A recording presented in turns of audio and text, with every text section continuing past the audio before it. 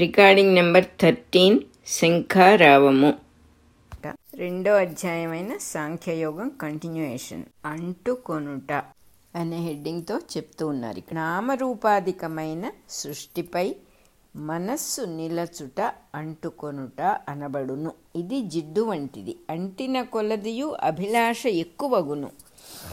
తీర్చిన కొలది కోరికలు చెలరేగును కానీ ఉపశమింపవు. కోరికలను తీర్చుచు చేయ ప్రయత్నించుట నిప్పులో నెయ్యి పోసి ఆర్ప ప్రయత్నించుట వంటిది. దీని నుండి మనస్సు వెనుకకు మరలుట త్యాగము లేక వైరాగ్యము అనబడును. ఈ త్యాగము వలన సందులేని మనశ్శాంతి చేజిక్కును. ఇక మూలతత్వముపై మనస్సు మరలుట వలన దానికంటుకొనుట జరుగదు, దానిని ఆశ్రయించుట జరుగును. దీనివలన మంటలో వైచిన ప్రత్తి వలె మనస్సు అంతరించును, అనగా అది రూపాంతరమందును గాని నశింపదు.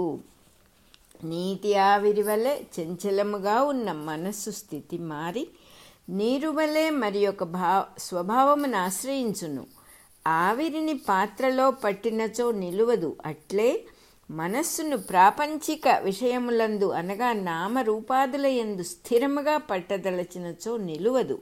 అదే నీటి ఆవిరి నీరుగా ద్రవీభవించినప్పుడు పాత్రలో పట్టి నిశ్చలముగా నిలుపుటకు వీలగును. అట్లే మూలతత్వమును ఆశ్రయించిన మనస్సు స్థితిభేదము చెంది తానుగా మారును. అప్పుడు మూలతత్వము అనబడు పాత్ర యందు స్థిరత్వము నందును. ఇచ్చట మరి ఒక విశేషమున్నది. పాత్రలో పోసిన నీటికి పాత్ర ఆకారం లభించును. అట్లే మూలతత్వమును ఆశ్రయించినచో తాను అనువానికి మూలతత్వము యొక్క స్వభావము వచ్చును. తాను కూడా మూలతత్వము నుండి వెలువడి మనస్సయ్యను కనుక మరల తానుగా మారినప్పుడు మూలతత్వము యొక్క మహత్వము ఆర్జించుకొనుట సహజము. పుట్టుక చేత ఈ స్థితి సహజము, వేరగుట చేత మనస్సు యొక్క స్థితి అసహజము అని తెలియచున్నది. కనుక తన సహజ స్థితిని తాను పొందుటయే నిశ్చలత్వము. అప్పుడే సంసారమనబడు స్థితిని దాటుటయు ఆనందమనబడు స్థితిని అనుభవించుటయు జరుగును. సుఖము దుఃఖము అటు అనే హెడ్డింగ్తో వస్తున్నాం. సుఖము దుఃఖము అని హెడ్డింగ్.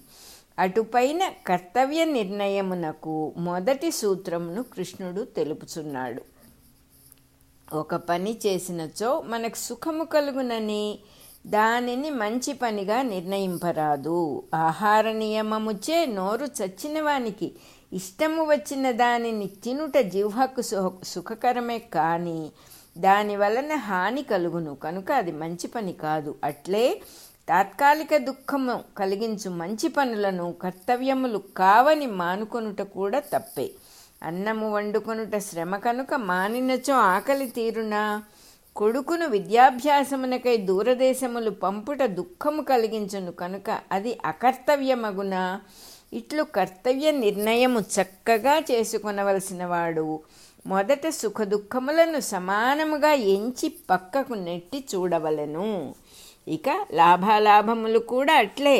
లాభము కలుగునని లంచము పుచ్చుకొనుట, కల్తీ సరుకులమ్ముట, జూదమాడుట వలన సుఖము లభించునా?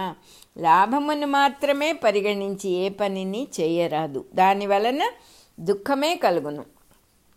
దొంగ లెక్కలు చూపినచో వాణిజ్యమున ఎక్కువ లాభం లాగవచ్చును, కానీ పన్నుల శాఖ వారు పట్టుకొనినప్పుడు గూబలలోనికి లాగును. అట్లే నష్టము వచ్చునని ఒక పని మానుటకు కూడా నిర్ణయింపరాదు. అట్లే దానము చేసినచో సంపద ఖర్చగును. మన దాసదాసీజనులకు అన్నవస్త్రాదులు ఎక్కువగా ఇచ్చినచో మనకు దండుగా అని మానిన వాని గతి ఏమగును? చచ్చినప్పుడు ఈడ్చి పారేయుటకు కూడా ఎవ్వడు రాడు. ఆశ్రితులు పైకి నమస్కరించినను మనస్సున తిట్టుకొని కుట్రలు చేయుదురు కనుక నష్టపోయినను ఔదార్యమే కర్తవ్యము. అట్లే జయాపజయములను బట్టి కూడా నిర్ణయింపరాదు. ఒక పని ఆచరించిన వెనుక గదా జయమో అపజయమో తేలుట. దానికి ముందుగా మీనమేషములు లెక్కించి అపజయము కలుగునని మానినచో అట్టివాడే పని చేయగలడు? దొంగను పట్టుకొనినచో చావగొట్టునేమో అని భయపడువాడు దండము పెట్టి ఊరుకొనుట తప్ప ఏమీ చేయలేడు. అది కర్తవ్యము కూడా కాదు. జయింతుము కదా అని అధర్మ మార్గమున ఒకరిని కృంగదీయుట కర్తవ్యము కాదు. కనుక కర్తవ్యము నిర్ణయించుకొనదలచినవాడు సుఖదుఖములను, లాభాలాభములను, జయాపజయములను అభేదముతో చూచి పక్కకు నెట్టవలెను. ప్రస్తుత యుద్ధమును గూర్చి ఇట్టి మార్గమవలంబించి అర్జునుడు కర్తవ్యమును నిర్ణయించుకొనవలెను.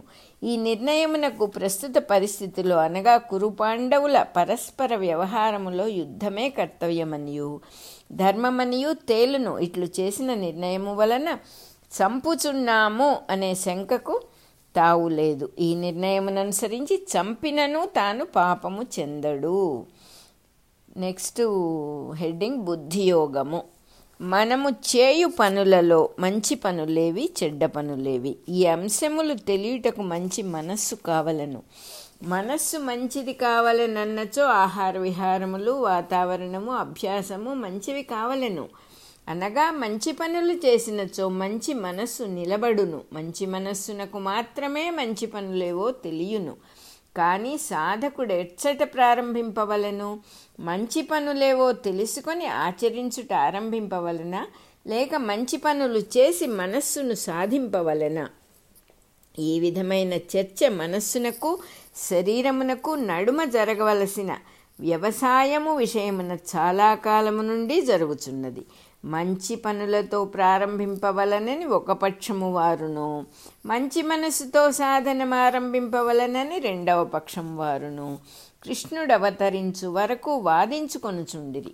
అందు మొదటి పక్షము వారిని యోగులనియు, రెండవ పక్షము వారిని సాంఖ్యులనియు వ్యవహరించిరి. ఆ వ్యవహారమునే శ్రీకృష్ణుడు స్వీకరించి అర్జునునకిట్లు బోధించెను. బావా, సుఖదుఖములను, లాభాలాభములను, జయాపజయములను సమబుద్ధితో మనస్సు నుండి తొలగించి కార్యనిర్ణయము చేయవలనని చెప్పితిని. ఇట్లు తెలియజెప్పుటనే సాంఖ్యము అందురు.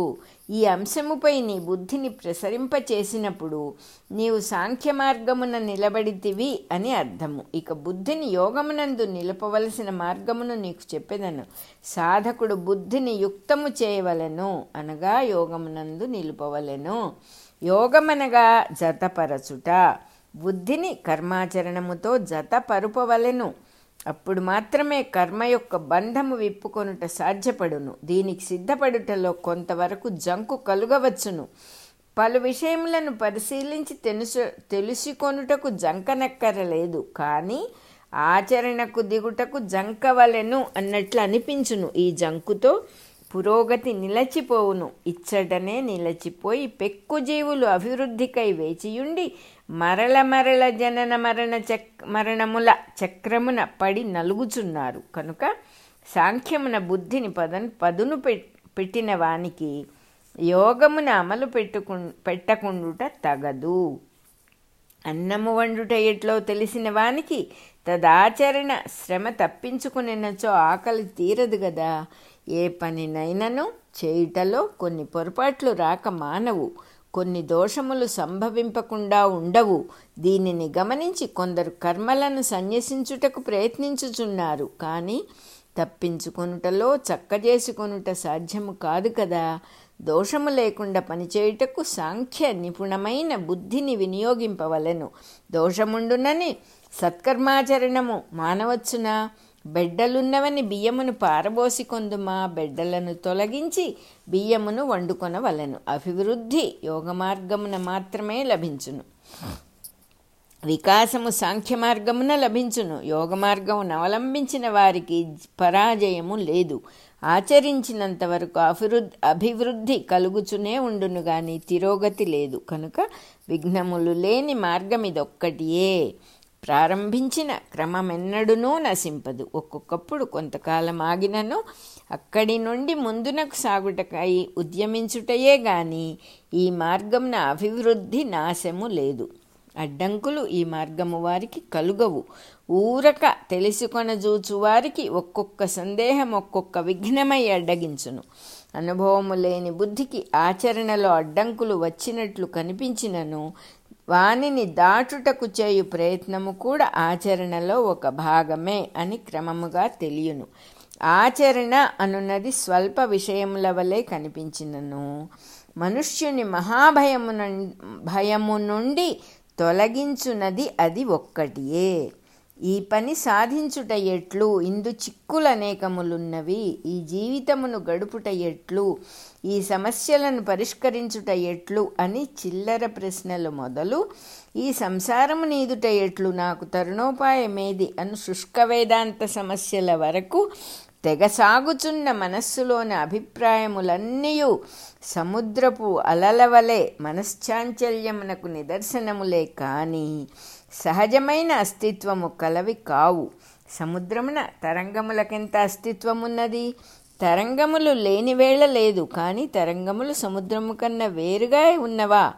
కొంతమంది అలలు తీరిన వెనుక సముద్ర స్నానము చేయవచ్చునని తమ జీవిత పర్వకాలమును వ్యర్థము చేసుకొనుచున్నారు. సముద్రపు స్వభావమును తెలిసిన వారు నేర్పరితనముతో అలలు దాటి అవ్వలి భాగమున స్నానము చేయుచున్నారు. మనస్సున లేచు అభిప్రాయములు అను అలలకు అవ్వలి భాగముననే కర్మాచరణమునకు ఆనుకూల్యము సిద్ధించును. 40వ శ్లోకం అయిపోయింది. మన రికార్డింగ్లో 13వ నెంబర్ కూడా అయిపోయింది.